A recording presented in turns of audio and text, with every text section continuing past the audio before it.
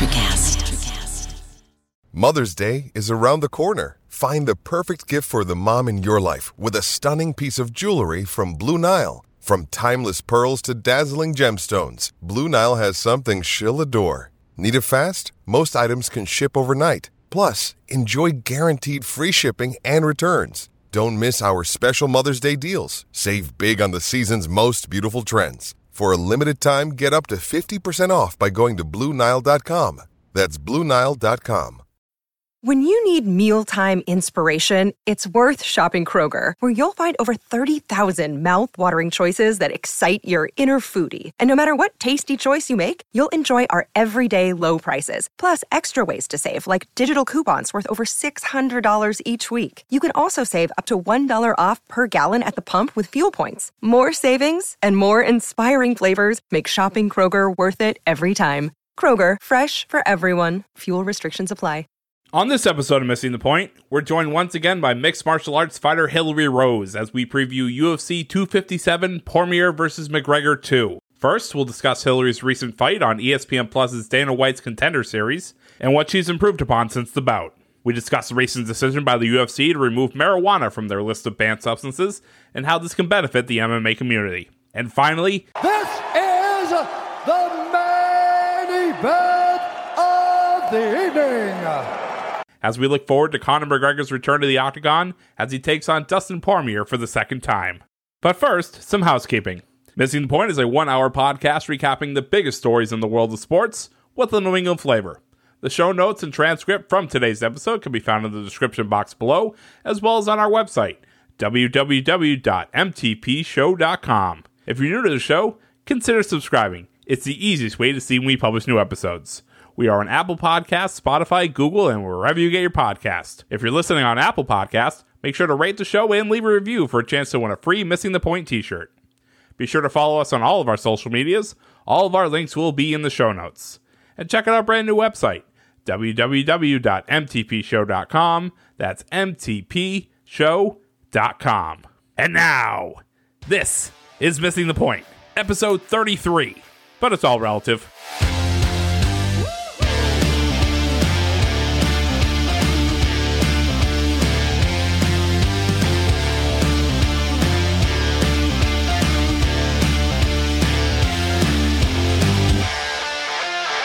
Welcome to Missing the Point. I am your host, Mike Marcangelo, joined alongside by DK Sizzle Dave Clark, and today we are talking all things MMA, UFC, and Conor McGregor. And because of that, we have a very special guest to help us along the way. You may remember her from our very first episode of Armchair's Ask Athletes. She is by far the biggest badass to come across your airwaves, the one, the only, Hilarie Rose. Hilarie, it's been over 100 hours of content and a name change since we last spoke, but how are you? I'm good. How are you? I'm excited to be back to talk with you guys. I had so much fun last time. Yeah, we're super excited to have you back. We want to talk a little bit about you, your fight, and then obviously, Dave has a little shamrock in his shorts over the fight happening next Saturday, the Conor McGregor fight. So let's start with what's happening with you. The last time we talked to you was before your big fight on Dana White's Contender. Talk about the fight and what did you learn? Okay, so the fight was awesome. I mean, I had a great time. I mean, it's inevitable. Somebody has to win, somebody has to lose. And, that girl came to fight. I make no excuses. You go in there and you have expectations for yourself, and then it either goes your way or it goes their way. And that girl was really, really good at taking away the things that I was good at, like, being against the cage and throwing elbows and wanting to throw certain things. She was really good at taking away all of the things I was good at. So, hats off to her. And, the experience was so much fun. Like, I learned so much about myself as a fighter and, experience and, things that I needed to work on. That's definitely my hardest fight that I had in my career. And I think that at that point in my career is kind of really what I needed.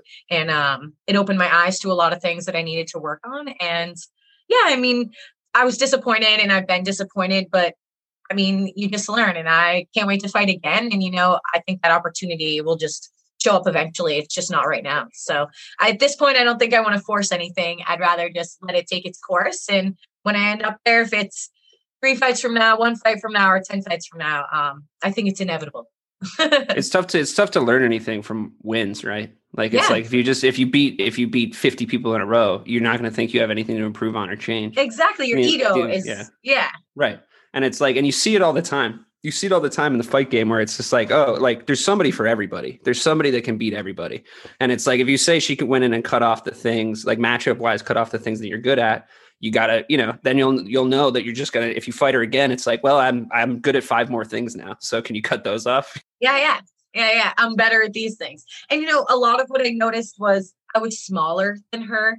So since I fought, like I weighed in, they weigh you before the fight, like the next day. So after you weigh in the next day before you head to the event, they weigh you. And I was like 122 pounds, and you could see like on the list what she was, and she was like 8 pounds heavier than me. She was like 129. She looked enormous on the night. She had huge legs. And the thing is, at weigh-ins, she looked small, like smaller than me. So I was like, oh, I'm kind of long. Like I can feel it. And the thing is, I never felt like hurt by her. She was just 1 second ahead of me the entire fight. And, that's, I never felt down and out. I just felt like literally 1 step behind. Like she'd hit me and I should be reacting. Instead, I'm like, I got to hit her now. So it was good. It was fun. So you talked about like learning a lot from that fight. I guess like looking back at it, what were some of the things that you think you did really well and you can build upon? I think in no fight have I like sat in the pocket and threw strikes. Like I usually like to fight on the outside and like use my legs and then, get a grappling position, and I seem to end up on the ground. So I had never in a fight like threw my hands like that. So, I mean, it was good to get in there and I think I never believed in my strikes enough to like want to go and just like throw my hands, but she forced me to do that. So forcing me, I had to react and punch. And, I think that was the biggest thing. I landed a lot of really great strikes. And even though she may have landed a few more than me, like I landed a lot of good ones. So it was just not having no fear. Like I wasn't afraid going in, like we're building up to it. I was so anxious. This is a huge deal. What am I going to do? I'm going to, am I prepared to go? Like the fear just went out. I was like, oh, I'm just going to have to just throw my hands and go. And that's what I did. So I think that's what I'm proud of the most, is just going in there and being confident in, my strikes, even though I may have been 1 second behind. I think her game plan was obviously to go in there and be big and like lean on you against the cage the entire time, which is obviously, I've never experienced it. I don't plan on experiencing it, but it seems very energy sapping when somebody's that big and just like leaning on you. So to see you kind of break off and be in the pocket and hit her a few times was awesome. And I think you saw her notice it too and put you back on the cage as quick as she could, because it was like, okay, stick to the game plan. Don't want to get hit like that again. Mm-hmm. So, I mean, it's good to take those positives, because it's like you reminded her with a smack in the face to stick to her game plan. You know what I mean? So I think that's a good thing. Sure. And her game plan was smart. Like, I mean, she watched my fights. She saw, the things that I like to do. And she knew, I like to throw elbows. I like to clinch. I like to do these things. So, hats off to her team and, those people for, game planning right. And I mean, I think that she'll do really well in the UFC. I mean, she's very likable. She, she was yelling at me the entire time. I don't like her. She was yelling at me the whole time. But the thing is, everybody liked her from the start. And like, you kind of could pick up that vibe. And like, that's fine. That doesn't bother me. She's likable because she's very like boisterous and loud. And like, when she's around, that she's there. So like, where me, I'm like, what's up, everybody? I'm super excited to be here. Like, this is going to be so fun.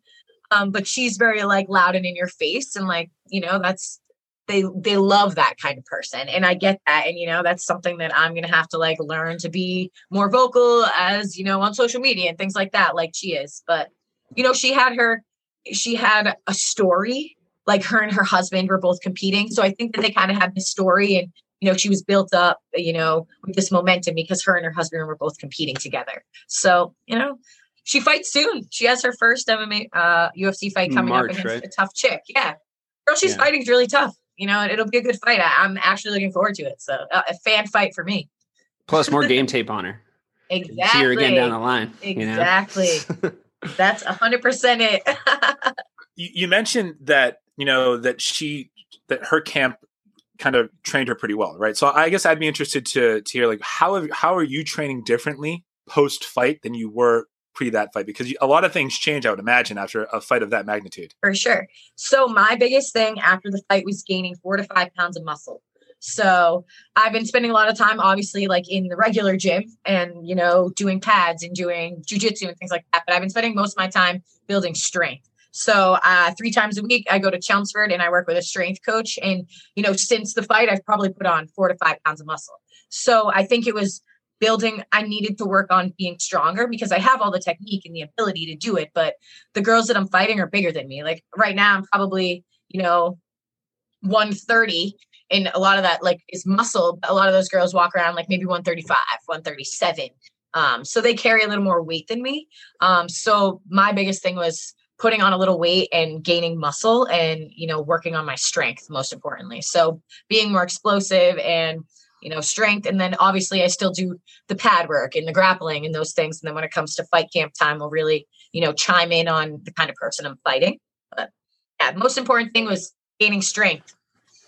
It's like your frame is never going to be walking around at 140, but you're saying you could add strength and maybe surprise some people if they come in bigger than you and you go like, well, I have strength. You might not be able to see where I'm putting it, but it's here, and they'll feel it right away. Plus you got a dog, 100%. which is like it's obviously a huge emotional upside. Yeah. Cause it's like an emotional support animal. So you're doing the brain and the body. It works perfectly. That's right.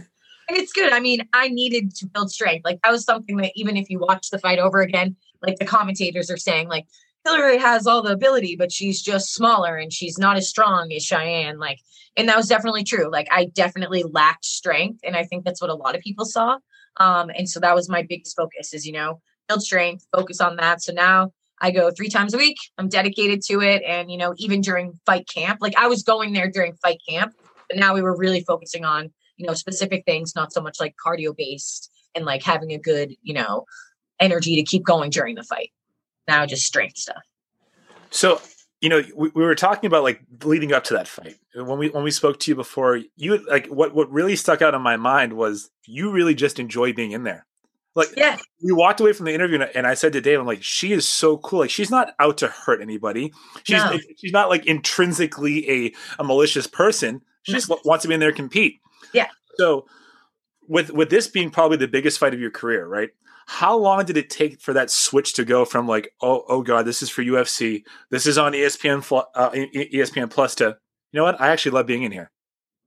I think like I knew, obviously I love being in there, but when you get to Vegas and it becomes real and you're, you start getting your tags and you're getting tested for COVID and you have to be here because, and the thing is my coach feels bad about it also because everything was limited because of COVID. So like I couldn't go, there was tons of UFC fighters at the hotel I was at, but you can't see anybody. You can't talk to anybody. You can't socialize with anybody. You can't immerse yourself in the environment like you normally would be able to. Maybe I'd want to pick somebody's brain who like has been in the UFC for years. So like I was so limited that I didn't get the full experience, but it was so much where like I got so much alone time with my coaches that I hadn't had like one-on-one time with them that it made me realize how much I really love the sport and like how much they believe in me kind of like reminded me again, like I'm here to do this. And like, regardless of ability and skill and everything, like I'm here because I've earned this opportunity. So I think being there and being with them and like, usually before fights, you see all your teammates and you stop in the gym and you say, hey, what's up? And now you're, isolated with, the people that, have been with you for years. So it kind of like reboosted my energy. And like, I was really excited to fight regardless of how nervous I was to fight. Plus a great dry run when the opportunity comes around again, like all the pageantry and stuff, you've experienced it now, all the bright lights of the UFC, you've experienced it now, like all I remember this from last time, like not fazed by it as much as you might not in your conscious brain feel like you are. There's probably a part of your brain going like, holy shit. Like, and that's not going to happen the second time because you're like, all right, whatever. I've done all this before. Yeah, exactly. So and I hadn't fought in a while. So like it'd been like a little over a year. So it was like, all right, so I haven't fought in a while. So this is going to be new again. Am I going to have like, and I think that was a lot of the reason in my fight, my reaction time wasn't as good because I hadn't been in there in a while that it was like, I had to get comfortable in there to kind of like go and move. So because it was so long, it was, the anticipation, I was excited, but I was still like just one step behind. So I kind of want to transition now to talk about some things that are happening in the UFC before we get to Connor. So Dave, you can just pump the brakes a little bit. Within the last day or so, UFC removed marijuana from its list of banned substances for drug testing. Would love to get your take on that. Like, what do you think of that move, and will this help athletes in this sport moving forward? I think that it's a fantastic move because there's so many people I know, like even including myself, like 2 or 3 weeks before the fight, you have to stop smoking weed. And so, because they test you, I mean, they think like it's a performance enhancing drug. And like anyone who smokes weed knows you're really not, if anything, you're paranoid, probably walk into the thing like, oh shit, I'm kind of stoned. But like, there's a lot of people who train. And at the end of the day, like my body's running because I've been exercising so much and I can't relax because of all of the things I've been doing. And I can only imagine if that's happening to me, to other people. So I smoke a little weed to relax, to calm myself down, my brain, my everything. And so I think that it's a huge deal because more than, I think when I was out there, because I asked, what's the deal with the weed situation? Obviously with USADA, I didn't have to go through USADA because it was like a contender series, but usually USADA. And they said that more than like 60% of the UFC smoked weed. So, I mean, I don't think people are going to be getting stoned and going to fight, but then, so I think that it's a good thing. Thank goodness, because they're suspending people for years for having marijuana in their system. So, and then you see like, what's his name has cocaine and he's, still chilling. You shouldn't be, your career definitely shouldn't be affected by like smoking weed, like there's the career of a fighter is so short that like if you take any time out of it for something stupid like that. Benefiting fighters. I was even seeing recently Dana White was talking about psilocybin and like mushrooms and like them running tests, like I'm sure at the PI on like people like eating mushrooms and working with CTE and all that stuff. And I mean, it makes sense. I mean, if it works, do it. And also, I mean, my only criticism of this rule personally is that they didn't just immediately call it the Nate Diaz rule. Because like I just think that would have been used fitting. His picture, which was the best part. Of course they did. But also you say like I don't think people are walking to fight stoned. I'm like, I don't know, man.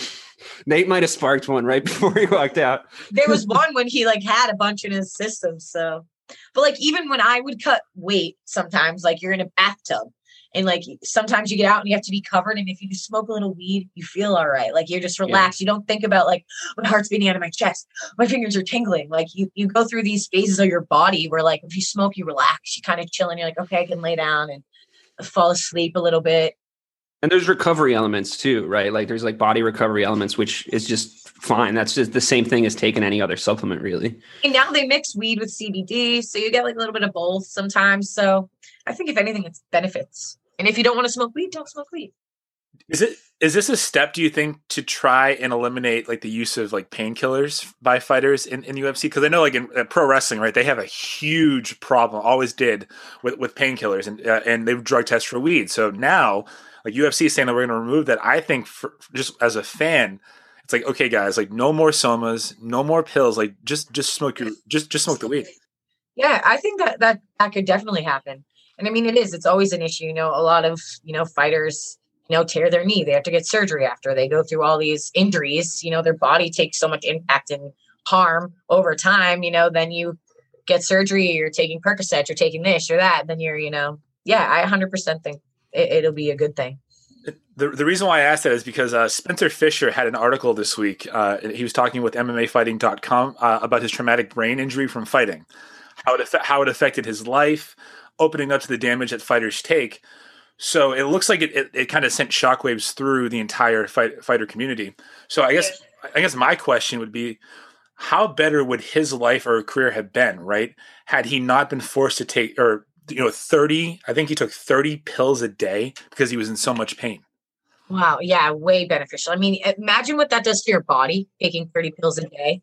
I mean, you're consuming so much that's, like it's chemistry, like they're mixing things and putting shit all together. I mean, I can't even imagine taking 30 because I don't even like taking like 8 vitamins, let alone, and that's good for my body, let alone putting a bunch of things inside. I think, I didn't know 30 pills a day. I'll have to read that article. Yeah. So, and one of the focal points of the article was obviously about CTE and traumatic brain injury and just how it has really impacted his life, not only his fighting career that he had to cut short, but also like who you are as a person. It changes you. So one of his talking points in the article was that he remembers the first time that he was knocked out, right? And that was probably the start of the end for his career. And he was talking about the fact that the minute you get into the octagon and you start worrying about the damage that is being done to you, it's over. So I guess, just a natural question for me have you ever thought about that, like while in there? I've never thought about, being injured. Sometimes after, though, like once you're beat up and like you feel your head and you have like lumps and like random lumps, sometimes you don't know, like chaos movement, like, and you feel lumps and you're like, ooh, like my dome, like my brain, what's important to me, it's here, it's getting rocked around. And like, I think a lot of what is starting to slow down is that what the training used to be. And I mean, even so now, like people train to hurt each other.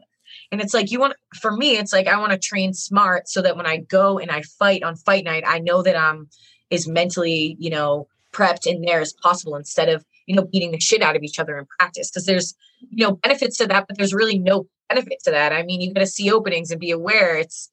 I think that's probably part of it too. Like bad training sessions, like teammates that are going way too hard. And, then if a teammate's going way too hard, you don't want to be the person who's saying, don't be going so hard. It's because you're still in a fight in there. So you're just, and your natural competition is going to come out. But I've noticed ego, someone hits you hard, you want to hit them hard back. Sure. You're not going to be able to like not react to that. But I think, even Max Holloway was talking this week about, he doesn't spar at all anymore. Which, by the way, he's fighting Calvin Kattar, who's a Boston guy. Yeah, we're going to talk about fight, that. So we're going to talk about that.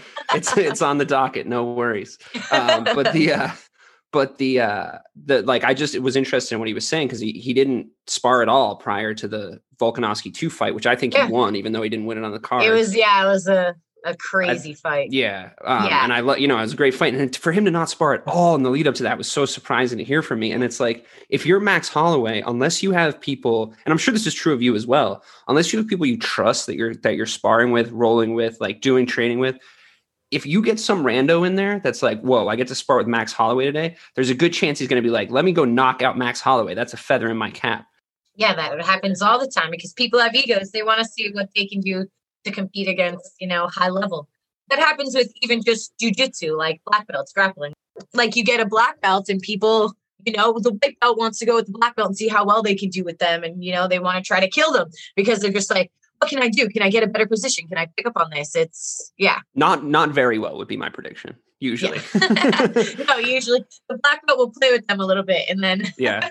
I don't think there's another sport or martial art than jiu-jitsu where the disparity in skill level is so immediately obvious. Like, when you're standing up with somebody, it's like, oh, they're kind of walking around each other. If you're wrestling, it's like that guy looks a little stronger. I feel like a black belt in jiu-jitsu can like end the jiu-jitsu session so much more quickly and efficiently than like any other aspect of MMA. Would you say that's true? Yeah, definitely. I mean, it's all the thing about jiu-jitsu is it's awareness of the body. So when you can feel body to body when you're striking, right? I mean, there's distance there. So when you feel body to body, control and movement. And I mean, definitely like even my coach has been saying lately, like he's been grappling that he has the hardest rounds. He's a black belt with purple belts right now. Like it's not even the brown belts. It's like people in the middle he has the hardest rounds with right now. So it's funny how like you get from white belts, you're scrappy and you're moving all over the place. And then you go to your blue belt and it's whether you choose to stay or leave. And then you kind of get better than that purple belt's like that. Oh, I'm almost there midway. Sweet spot. Yeah. Right. So knowing like, I just think to myself, like walking into an octagon, right? Which I'll never do. I promise I'll never embarrass myself that way. But you have to be so knowledgeable about everything that can happen in there, about the skill sets, the moves that can come, be coming at you.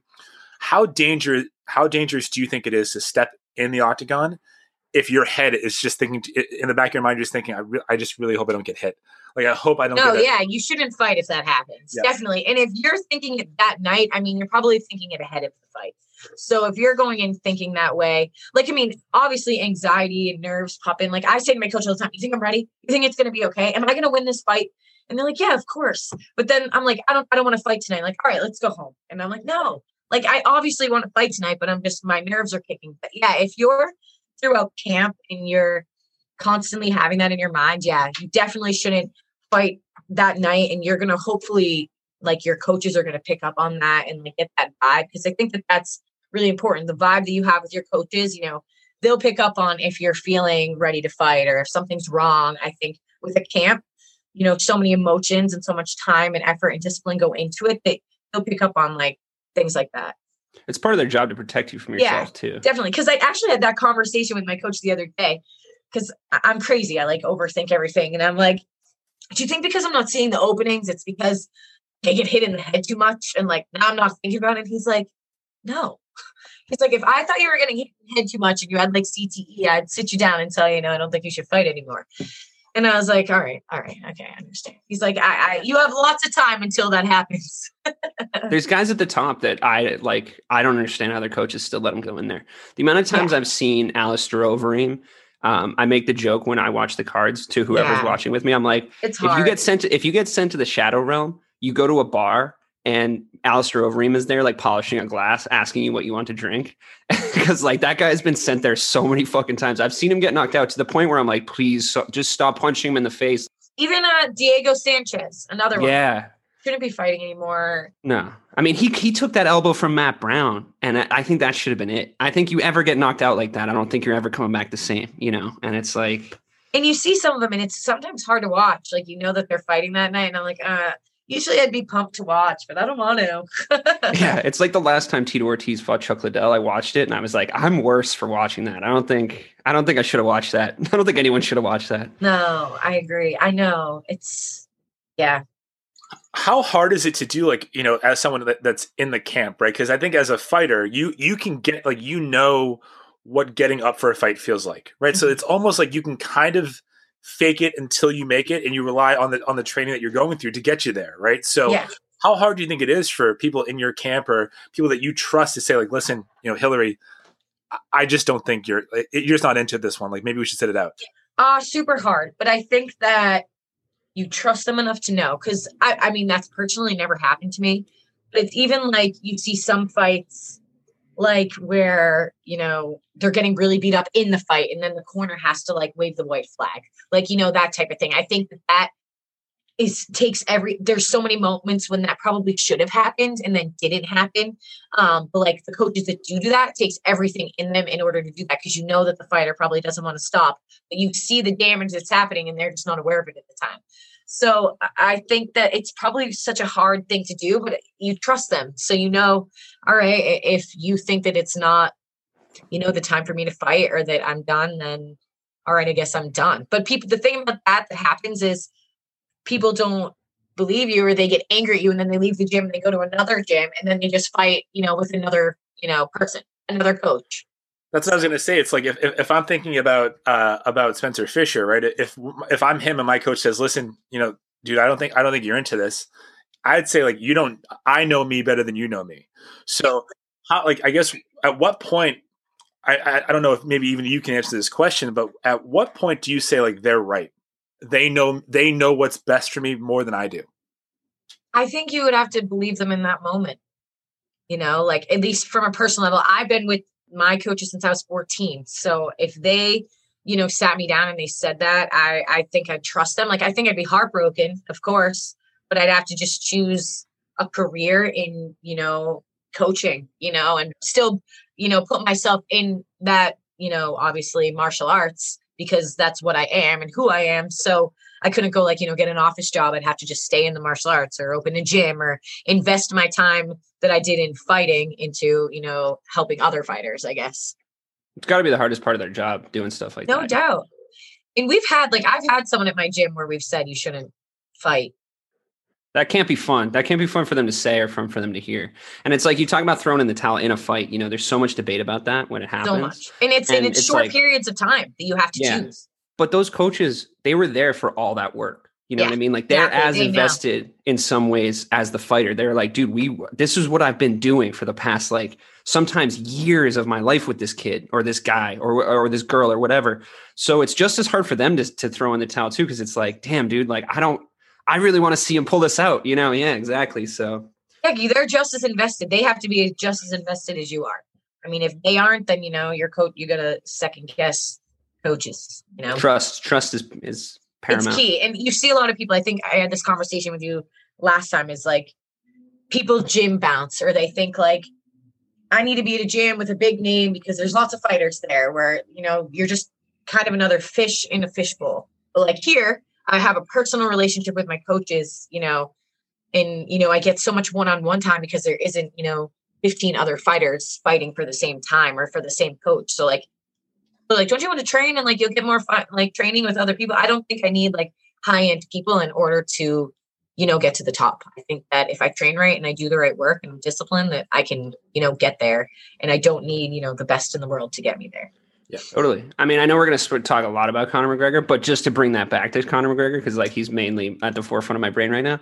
I mean, he came up beating up plumbers and rugby players in Ireland for the first, I don't know, like 15 years of his career, So it's like they can fly guys in from Serbia or some shit now, but like he had to beat up guys like on his street. Same with example Dustin Poirier. He was in Fight World. Did you ever see that documentary? Great documentary. Not Fight World, Fightville. No, Fightville. Yeah. Yeah, I remember the one he was in, and and he was so young. Yeah. So young, and he came from nothing, basically. Same thing at the gym, lived a tough life, same sort of thing. So it's cool that they're fighting each other again, and it's been so long. I'm pumped about it too. Well, Dave, I feel like we've kept you waiting long enough to talk about Conor. So Hilarie, get ready for this, because this is going to be a wild ride with DK talking about Conor. Saturday, January 23rd, we have the notorious Conor McGregor versus Dustin Poirier in a rematch of 6 years ago. I know. I can't believe that. My question to you to open it up, based on what you've seen so far, what Conor McGregor is walking into the octagon on Saturday? I can imagine that the best version of Conor McGregor is probably walking into the cage on Saturday. And the thing is, I love Conor McGregor and I love Dustin Poirier, whatever they call him. I also love him. So the thing is, I feel like I favor Conor McGregor because he's just a more popular, likable person. Or it's not even that he's likable. He's just sellable to, his crazy talk and all this shit. And I think, same with Dustin, Dustin came from nothing, but they had that fight to start and it happened so quick, Conor comes in there and he sees the target. It's over. That's, you know what I mean? He sees the target and it's over. And I mean, I can imagine that Dustin's plan is maybe get him to the ground and, hold him there, beat him up on the ground. But you also know Dustin also wants to stand and prove himself like always and throw hands. Okay. So you talk about plans though. I have this I've just been doing body language detection all week, basically. I've watched every Dustin video, every Conor video. Yeah. I'm sitting there like a forensic scientist. Yeah. So I'm sitting there and I'm starting to try to think like Conor McGregor thinks. What's he thinking about? Because I'm not saying he's looking past Dustin, because that's obviously never a good idea. And I think he's smart enough to know, but I think he understands where Dustin is in the lightweight rankings. And I think he understands if he goes out there and performs the same way he did against Cowboy, the same way he did against Jose Aldo, he knows how to elevate himself at in any time with a fight. He can talk all he wants. Elevating himself in the fight's the only thing that matters. So in saying that, I think I have a sneaking suspicion. So gamblers at home, if you guys want to put a little bet on this, I think that we're going to see Conor McGregor's first UFC submission win a week from Saturday. Yeah. Okay. So here's why. Because I see that too. Yeah, because what has he had to work on? Why has he had to work so much for the last 2 years? Khabib, if he needs to get that Khabib was his last fight, right? Khabib was his last fight before Cerrone. He knocked out Cerrone with his shoulder, which was fucking hysterical, and I loved every second of that one. I love Cerrone too. I know, me too. I love him so much. He's so lovable, but I knew exactly how that fight was going to go. But I loved him up until fight night with Conor McGregor, and then I was like, I don't care about him anymore. But I think what he's going to do is he's going to try and soften. Obviously, you get in there, everybody's got a plan until you get punched in the face. But I think his ideal world is he goes in there, he softens Dustin up like he did before, and then instead of finishing him, getting him down, doing the same thing, because that's just we've seen that movie already. He knows what the fans want. You've seen that technique where guys are softened up and then you go right into a submission, right? And it's your head is swimming. You don't do the right stuff. I think he could choke out a slightly unconscious Dustin Poirier. I wouldn't want to see him rolling around down there with him because we've seen Dustin submitted before. So I mean, right. And he's got that button like we were talking about. You get knocked out a couple times, that chin weakens, and it's you hit him with a couple of those, and it's ooh, a submission highlight would be cool. The amount of power that Conor packs is ridiculous. And the thing about Conor is he never rushes, where Dustin is sometimes guilty of that, where like he starts and he throws a lot of strikes and this and that, where Conor is very like, he'll come out, do his shit. He'll throw one or he'll throw two. And then it's like, boop. I find it terrifying how calm Conor McGregor is when he gets in there. He's so calm. And that's the thing is I think that's what throws people off too, because they anticipate this like wild shit talking. What they've seen all week. And that's exactly what happened to Dustin the first time, right? He was like, "Oh, we're gonna go," and then he got in there, and Conor was just. He gets very emotional. Dustin gets emotional. Totally. Hopefully, he doesn't this time because they've been super cool to each other. Yeah, I know, because I think a lot of the money goes to a foundation. Charity, yeah, the Fight Foundation, which is Dustin Poirier's charity, which is cool. I mean, they're older now. You know, and they already fought once. And Conor isn't even old. Conor's like 31. I know. He looks great. Like when he was 28, like a few years ago, like he's 28. Like he's crushing people. I know. But he also like, I feel like, I'm of the fan base where it's like, I was into the Floyd fight, but I'm like, I just want to see him fight. What do you think about the Paul brothers and all their? Oh my God. Oh no. God, no. Jesus Christ, no. He can send some of his posse to take care of them. Dylan Dennis would beat that guy, Jake Paul or whatever. Yeah. I think easily, but they're all yelling. They all want to fight all the fight. I mean, it's a lot of money, but like, does he want to? He would make himself into a little bit of a joke for the build up to that fight, And it's like, you don't want to be talking shit to a YouTuber, dude. Like you're in there with Dustin Poirier. He's one of the most dangerous men on the planet. Like that's the guy. That's the Conor I want to see. I want to see him test himself against real fighters. And I think he will be tested, but I don't. I definitely see a finish. I don't think it goes 5 rounds. I definitely think it's a finish, no doubt. I mean, objectively, looking back at like Diaz 2, great war. People say some people say it went one way, but he dug deep and he showed a championship medal in there. I was a mess that night. It's like I just wanted to. He's a completely different fighter from that night too. Totally different fighter from that night. I can't do 5 rounds. I need him to be done because that morning, I'm not gonna sleep. I'm gonna be all jittery. I'm gonna be like, just get him out of there, Conor, please. I'm gonna make sure I shoot you a message and I go, fucking Conor. Please do. I need all the emotional support I can get. A picture of the dog, that would work. Yes, Thug is the dog. I think like the first fight, right? I think. I'm not as big of a Conor fan as DK is, but it was evident that Conor lived rent free in Dustin's head from the press 100%. Conference, and from like the first 90, like the first 10 seconds of that fight, Dustin gave up control. Like Conor always knows what he wants to do. And he lets you know exactly what he's going to do. 100%. You just have to stop him. And Dustin was not trying to. He was trying to one-up him, and I think that was the downfall. So this time, Dustin has a lot to prove. And in my opinion, when he gets in the octagon, is he going to let Conor dictate the pace? Because if that happens, I don't think it's going to go past round 2. I think it's hard not to let Conor dictate the pace. I think is the problem. I think that he can assert his dominance on a fight. And I think that you've seen that. And like everybody's got a plan against him. And the only people that really have been able to beat him are Nate Diaz when the plan didn't go well because he's like a zombie and you can punch him in the face all night and he's not going anywhere. Yeah. So he had to adjust. And Khabib, who's like the most, dominant wrestler the sport has ever seen. And I personally, maybe I'm biased. You guys tell me. I personally think if he fought Khabib again, he would win. Why? Because he looked like shit in the first one. He was like drinking proper 12 that whole month. I full on believe that. How do you think he does with Justin Gaethje? I think he starches Gaethje. Absolutely starches him. Absolutely starches him. With those leg kicks, I don't know. You see Gaethje against Khabib? It was embarrassing. It was of all the top lightweights that fought Khabib, he put the worst performance Justin in. Gaethje. Part of Team Trevor Whitman. That's my team. Yeah, I love that. Fair enough. Like, he's a good dude. He's obviously a good person. Yeah. But those leg kicks, they were hurting Khabib. Yeah. It's just once he got down there, there was just he needs. No one can get up. Yeah, I just think that as a Conor homer, Justin was walking around with the interim belt going, oh yeah, Conor wants to fight me now. Conor doesn't call the shots. I call the shots. And it's like, dude, you're not going to be on a box of fucking Wheaties anytime soon. Like it's not, you don't call the shots, bro. Like this is not how that works. Like you can't, like if you texted Dana White, like, about like fighting Conor McGregor, Dana would have to check with Conor. No way. Conor wins this fight. He fights Justin Gaethje. For the title, though. Has to be for the title. No, it's definitely for the title. Whoever wins this fight will fight Justin Gaethje for the title because Khabib retired.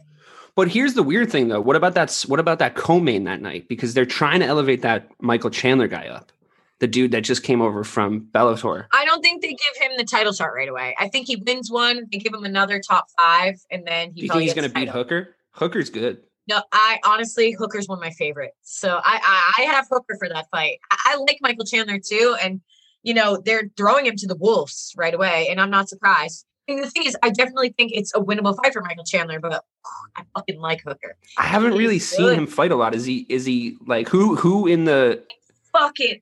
You have to watch his fights. Go home tonight. His last fight was against not that long ago. Who fucking was it? It was a Bellator guy though, right? Because he hasn't fought in the UFC yet.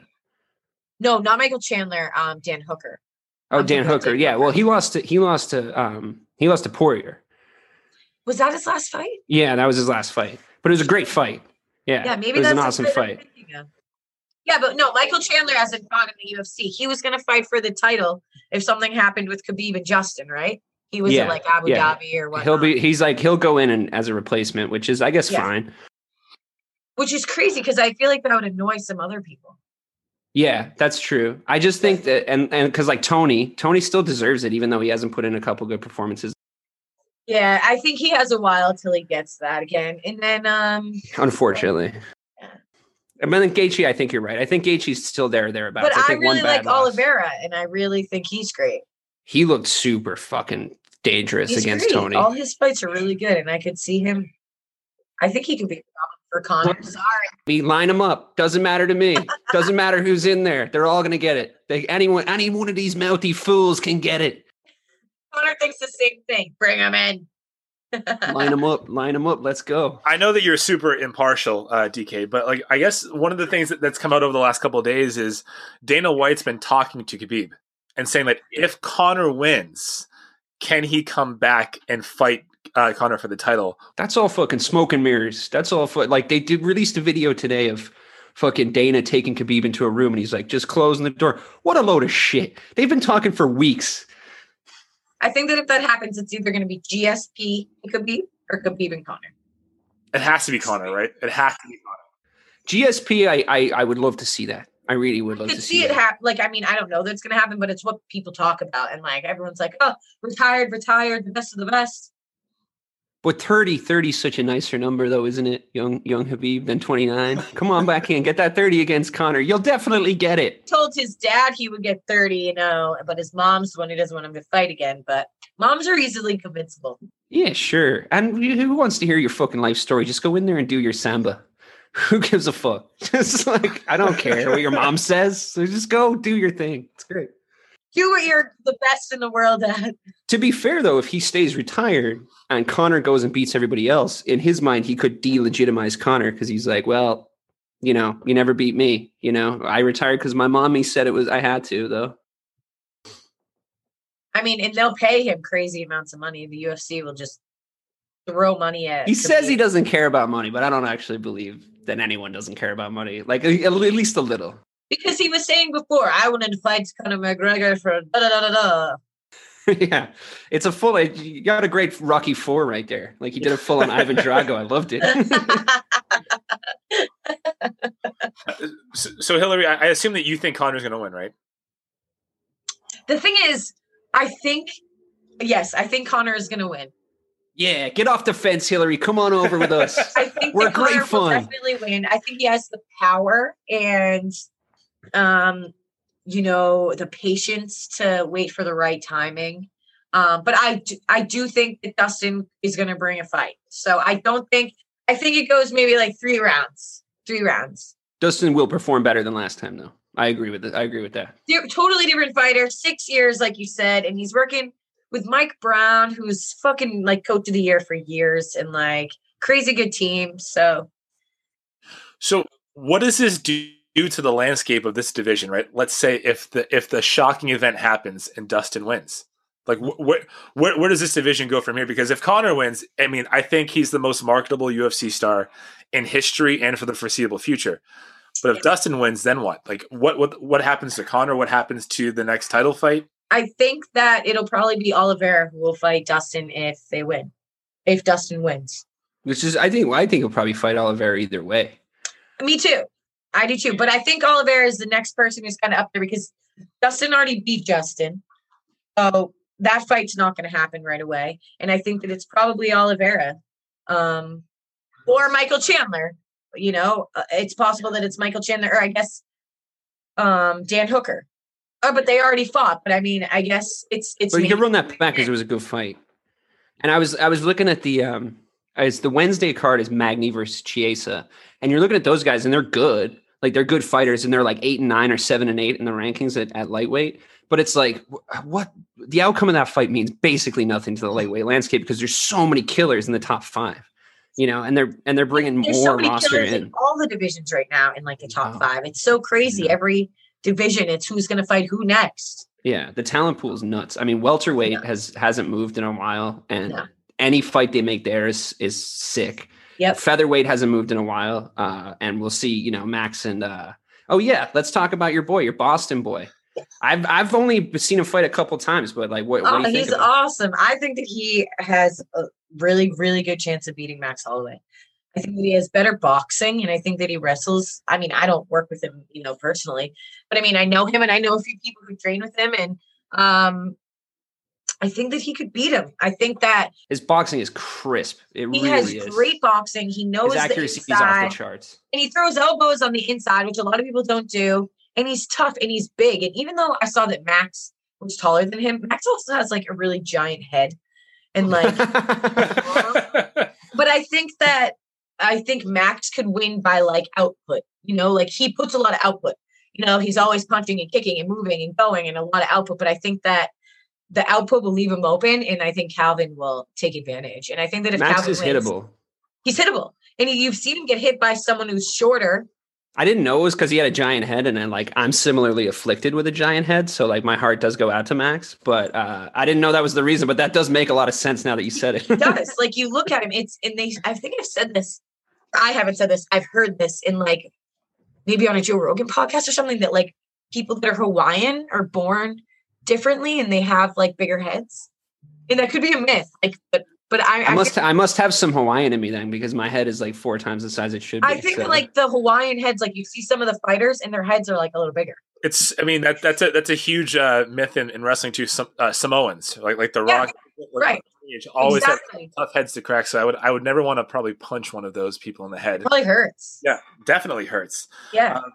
I don't want to interrupt your Max Holloway fight, but I do want to talk just one question for me. Because I want to root for Dustin because DK. Of course you do, you fucking asshole. Right. Oh my God, you're a bad friend. So Hilarie, I want to put you on the spot here, right? Sure. I want you to sell me on what Dustin has done since the last meeting with Conor, as to why he could win this fight. All right, so there's pros and cons of this because they both have gotten the belts. They've both see how hard for this is for her to do, Mike, because she knows that there's only one real champ in the whole world. Anyway, I'll let her go. Sorry. Yeah. The thing is, see, I wish I had like the lineup of all of Dustin Poirier's most recent fights. I should have pulled it up. But the thing is, I think that Dustin Poirier's boxing has improved drastically since all of his other fights. And I mean, I feel like we see him on the ground, but we don't see him on the ground that often.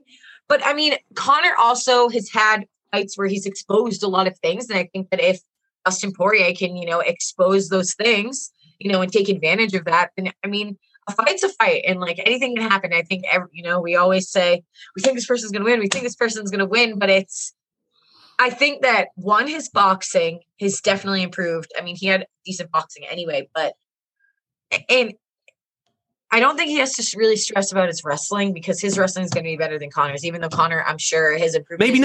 Maybe not.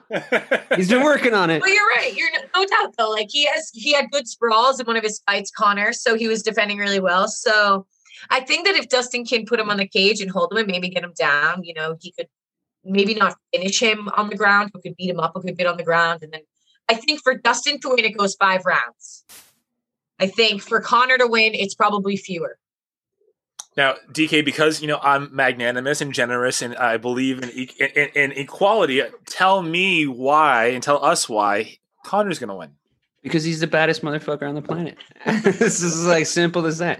No, I mean, look, if you're Dustin Poirier, and like, again, I would defer to the expert in our esteemed guest, Hilarie Rose, about this, but I can guess with just using common sense, if a dude has separated you from your consciousness before in such a public and an embarrassing way, there's definitely already a mind fucking.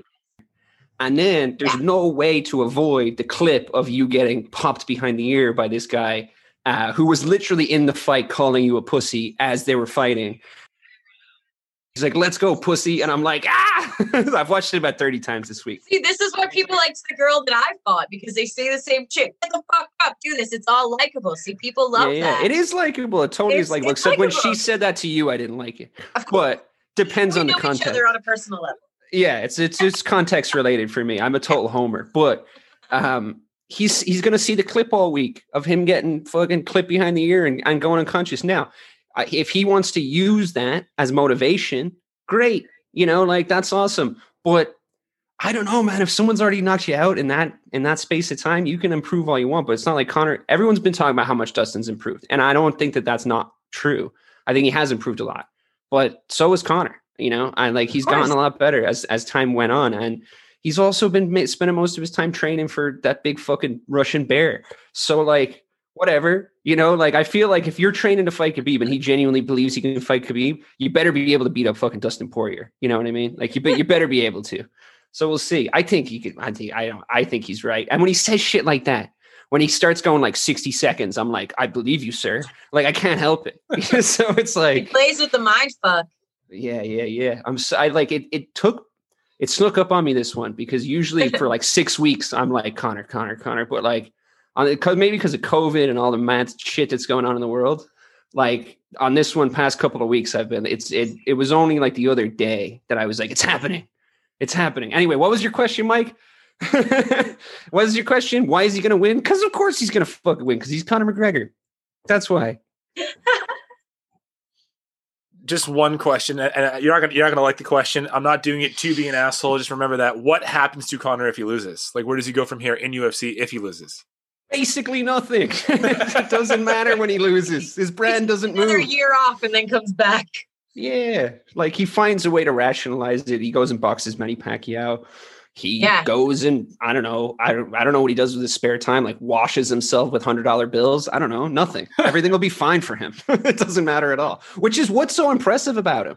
Like, how do you get motivated if you're Conor McGregor? You know what I mean? You wake up, he has so much money. I know, but that's why he's motivated. He can make more. He knows how to. Yeah, $500 million in that whiskey. And I love Conor McGregor. If you haven't been able to tell, but I've loved whiskey for longer, and that Proper 12 tastes like fucking piss. But I'm still going to fucking buy a bottle of it and drink it on the day in honor of the man himself. All right, fair.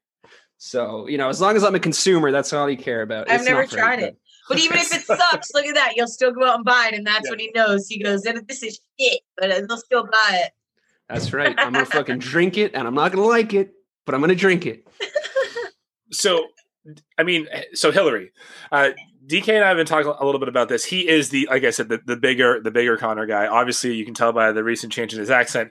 But for me, isn't there is a little bit of like a new attitude or a new rhetoric coming out of Dustin's camp? Doesn't it feel like he is more confident, or he is a different fighter than he was 6 years ago? Because for me, it's like, well, this isn't the same guy that was tricked by Conor 6 years ago. Yeah. He's not going to fall for that. Way less emotional. I think he knows he's had so many fights since that Conor fight and had so many ups and downs between that time. Also, like that, this is just a fight for him. I think he knows that it's a good payday, it's a good whatever, but he's not emotional. And I think that when he's not emotional, he fights better, just like anybody. When you fight with emotion, that's when you're falling into traps, and then you see that those other people are going to take advantage of those openings. So I think he's way less emotional. And if he is emotional, he's very much hiding it well, so that it's not feeding into Conor. I'm sure is like, yeah, you seem calm. This is cool. I'm still going to fuck you up. You know what I mean? He is very calm about it. And I do actually like his game plan, because it kind of comes down to that, right? It's like, Do you think he beat him the first time because he got in his head, which is the kind of pretty common narrative? Or do you think it's because he was the better fighter? And I think that's the interesting narrative. You know, you were talking earlier about establishing a narrative going into a fight or as a fighter. That's the interesting narrative here for all of us. Yeah. What's the difference now? And I think what Conor's trying to do, at least with the buildup for now, I don't know how press conferences are going to go or whatever. He's trying to go like, let's take that out of it. And I'm going to go and beat him fair and square, which I think for brand, for legacy, I think that's what he has to do. You know, like if he psychs him out twice, everybody clowns on Dustin, but he doesn't get as much credit, you know? So I think go fight him fair and square. He wants the best version of Dustin, I think, as a competitor. I think so too. Yeah. And I think that I respect that, you know, but I also obviously love when he does anything. And I also think that Conor knows this is a winnable fight for him because he's won before. So, I mean, regardless of like what preparation Dustin has, when you've won a fight against someone, you know, you're confident going into it anyway. So I think he knew he was going to lose against Khabib the first time, or Habib the first time. I think that he says a lot about, I wasn't really preparing. I wasn't this. That's all kind of, I think, smoke and mirrors. I think he did train. He might have not trained as well as he liked or whatever. But I think he was like, I don't have the skill set to beat this dude. And he only found the motivation to fight him after he lost the first time. Because you remember, that's the first fight after the Floyd Mayweather fight. Right. Yep. So how, like, he's freshly counting $100 million at that point, you know, and it's that stuff's going through his head. I also think he knew he was going to lose against Mayweather. I think I could see it in his face. Like he was like, I don't know. I just have to go in there and kind of perform and not get completely embarrassed. And I've won, you know, essentially, because this isn't my sport. I mean, he had okay moments during it, you know, he hit him a few times. So, he did. And also, it's a win-win for him because he can always just he can fall back to the schoolyard. He's like, if we actually fought though, I'd fucking kill you, just so you know. So it's a win-win. He's like, I would just take your arm home with me as a trophy. So don't even worry about it, about the like boxing with big pillows on it. Money for him. And it means just like, it's just another opportunity for him to then box again against somebody else and make money. Right. Like Manny or whatever, because they're represented by the same agency. So I think that's inevitable. That's an inevitable fight that's going to happen. He's smart. He knows what to do. He's so smart. And he's handsome. We get it. It's probably now I don't know if maybe if he did this, then it's the smartest thing ever. But if he was leading up to the Habib fight, right? If he knew that he was going to lose, how smart is that to go in there and just see what Habib can do? Because now he's got it down for the next fight. If there is a next fight, he knows exactly what he's going to do. It's like doing the recon, right? Like I just want to learn my enemy. Mm-hmm. I think if there is a second fight, now I'm not the biggest Conor McGregor fan. Obviously, that's DK. I think Conor wins decisively, and because of what happened last time, he does not make the same mistake twice, typically in a fight or against the same opponent. So if there is Conor Habib 2, because I think that's what's going to happen after this. I think Habib's going to unretire. Well, I think he was surprised, though. Even if he did do that, now that's some pretty 3D chess, so I'm not saying he did do that, but I think he was pretty surprised that Habib was able to say no to the rematch. Because usually when Conor says, I want a fucking rematch, he gets it right away. And as much as he definitely got his ass kicked by Habib the first time, he still did better than most everybody else.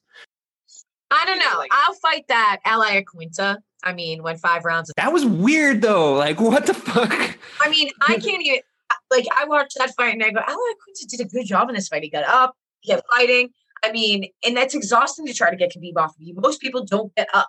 They give up their back, they this and that. And that was weird, though, because then Cowboy went and you can't really do this math, I know. Like, it's all matchups, but Hilarie Quinta is not, like, at that level. It was, like, ludicrous that they were even But he had fighting. good wrestling. He knew how to get up and move. And on 6 days' notice against Khabib, and he didn't get finished, where you see all of them, everybody. I concede that. He had definitely had the most impressive performance against Khabib.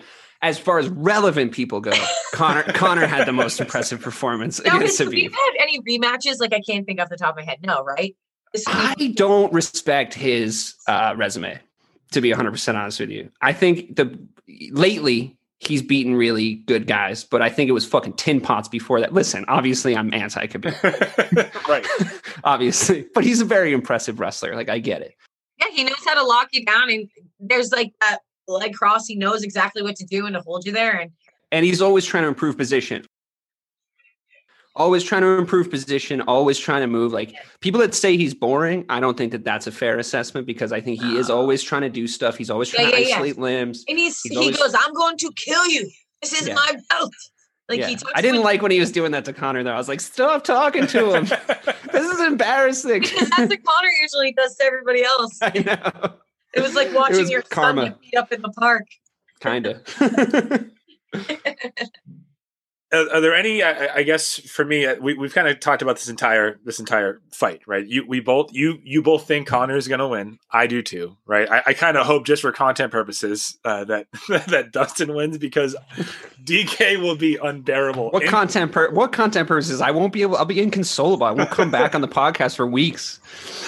I think we all think Connor's going to win. So for now, Hilarie, I just want to, obviously say thank you so much for joining and talking MMA with us, UFC. For those of you that did not listen to the first episode, please go back and listen to it. You can find that in the show notes. But where can we find you, Hilarie? Where can we learn about you, and what's coming up next for you in terms of fighting? Okay, so you can find me on Facebook or Instagram at Hilarie Rose MMA. And on Twitter, I don't use Twitter as much, but it's probably Hilarie Rose MMA also.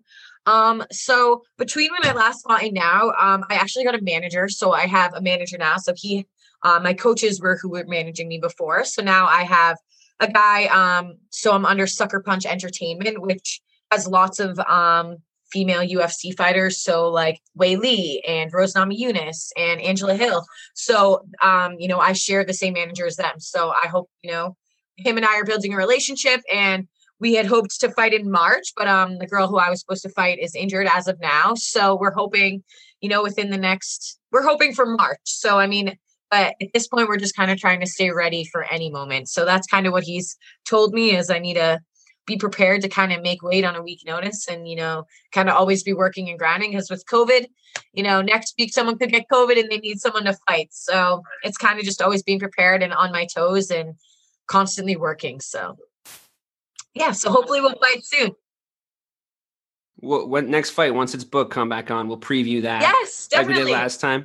You're our first friend of the show. We have to just keep coming back. We're in the Hilarie Rose business. Talking with you guys. It's good to talk to, people who like to talk about fights too. And, yes, it's fun. same. I think a lot of people, fighting, even though it's becoming bigger, it's still such like a small sport. I think that, it's only now kind of broadcasting its way. Like, for example, Calvin and Max fighting on NBC this weekend. It's like huge thing, never happened. So that's a really big deal, especially with sports not being as, big right now. It being on ESPN at all is mainstreaming it so much. No doubt. I feel like a lot of the branding, which I think was smart at the time for the UFC, especially when they were branding on like Spike TV, then they went to Fox.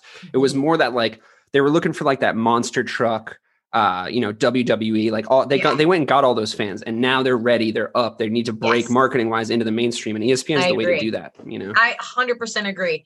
And, with the Connor and Dustin fight, or I think maybe all the fights, there's going to be fans. So first MMA fights with fans, even though, it's Abu Dhabi, it's just another step in the right direction to, hopefully have, maybe not big events, but events, soon in, the US more than it, just the Apex Center, which is fun and that's cool. It's cool to be there, but that small octagon makes knockouts happen real frequently, especially with the big dudes. Yeah, with the big guys, you're forced. The knockouts, they're taking up the whole cage. Like, they're like way taller than it. Yeah, it's wild to see. I am very grateful to Dana White though, because they were the first sport back after everything shut down. And like that, for me, that return to normalcy of just sitting down on a Saturday to watch a UFC card. And he did it. He pulled it off safely. And he like kind of wrote the blueprint for like a lot of sports to come back. Yeah, it's two guys as opposed to like 11 versus 11, but you got to give him the credit for that. It was a big deal. So. No doubt. And I think a lot of people shit on him for it. And we're, kind of like, it's not safe with the pandemic. And I think that, he proved a lot of people wrong. And that's why we have Fight Island now.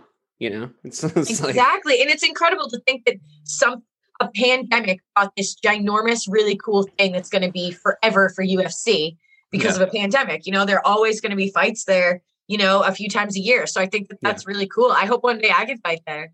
Yeah. Hilarie Rose on Fight Island. Yeah. I would love it. I wouldn't love the plane ride, but they put you in first class, so I'll take it. I heard those hotel rooms are pretty dope too. Yeah, you see all the fighters in there, and they're It looks awesome. So do the Conor McGregor, man. Visualize it into existence. That's right. You just got to keep putting it out into the world. That's all you got to do. Like when he threw those 2 belts on, he was like, "This is what I dreamed into reality." Yo, where's my other belt?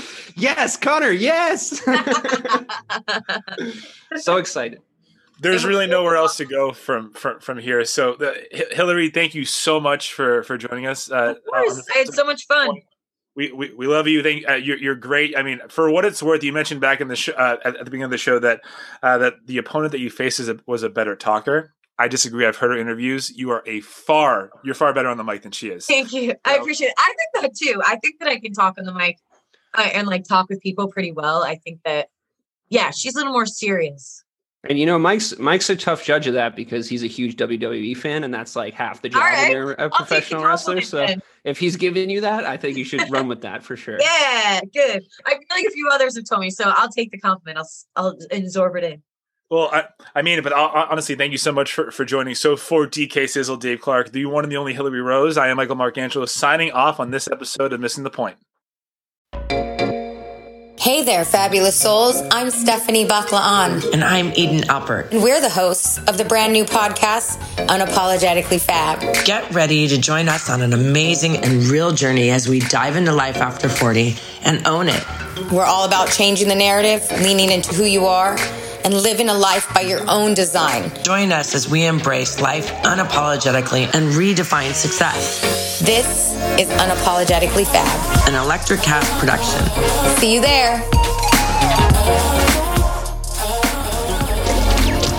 Electricast. Welcome to Ringside with Ray and Prince. My name is Ray Leonard Jr. Oh, got the set?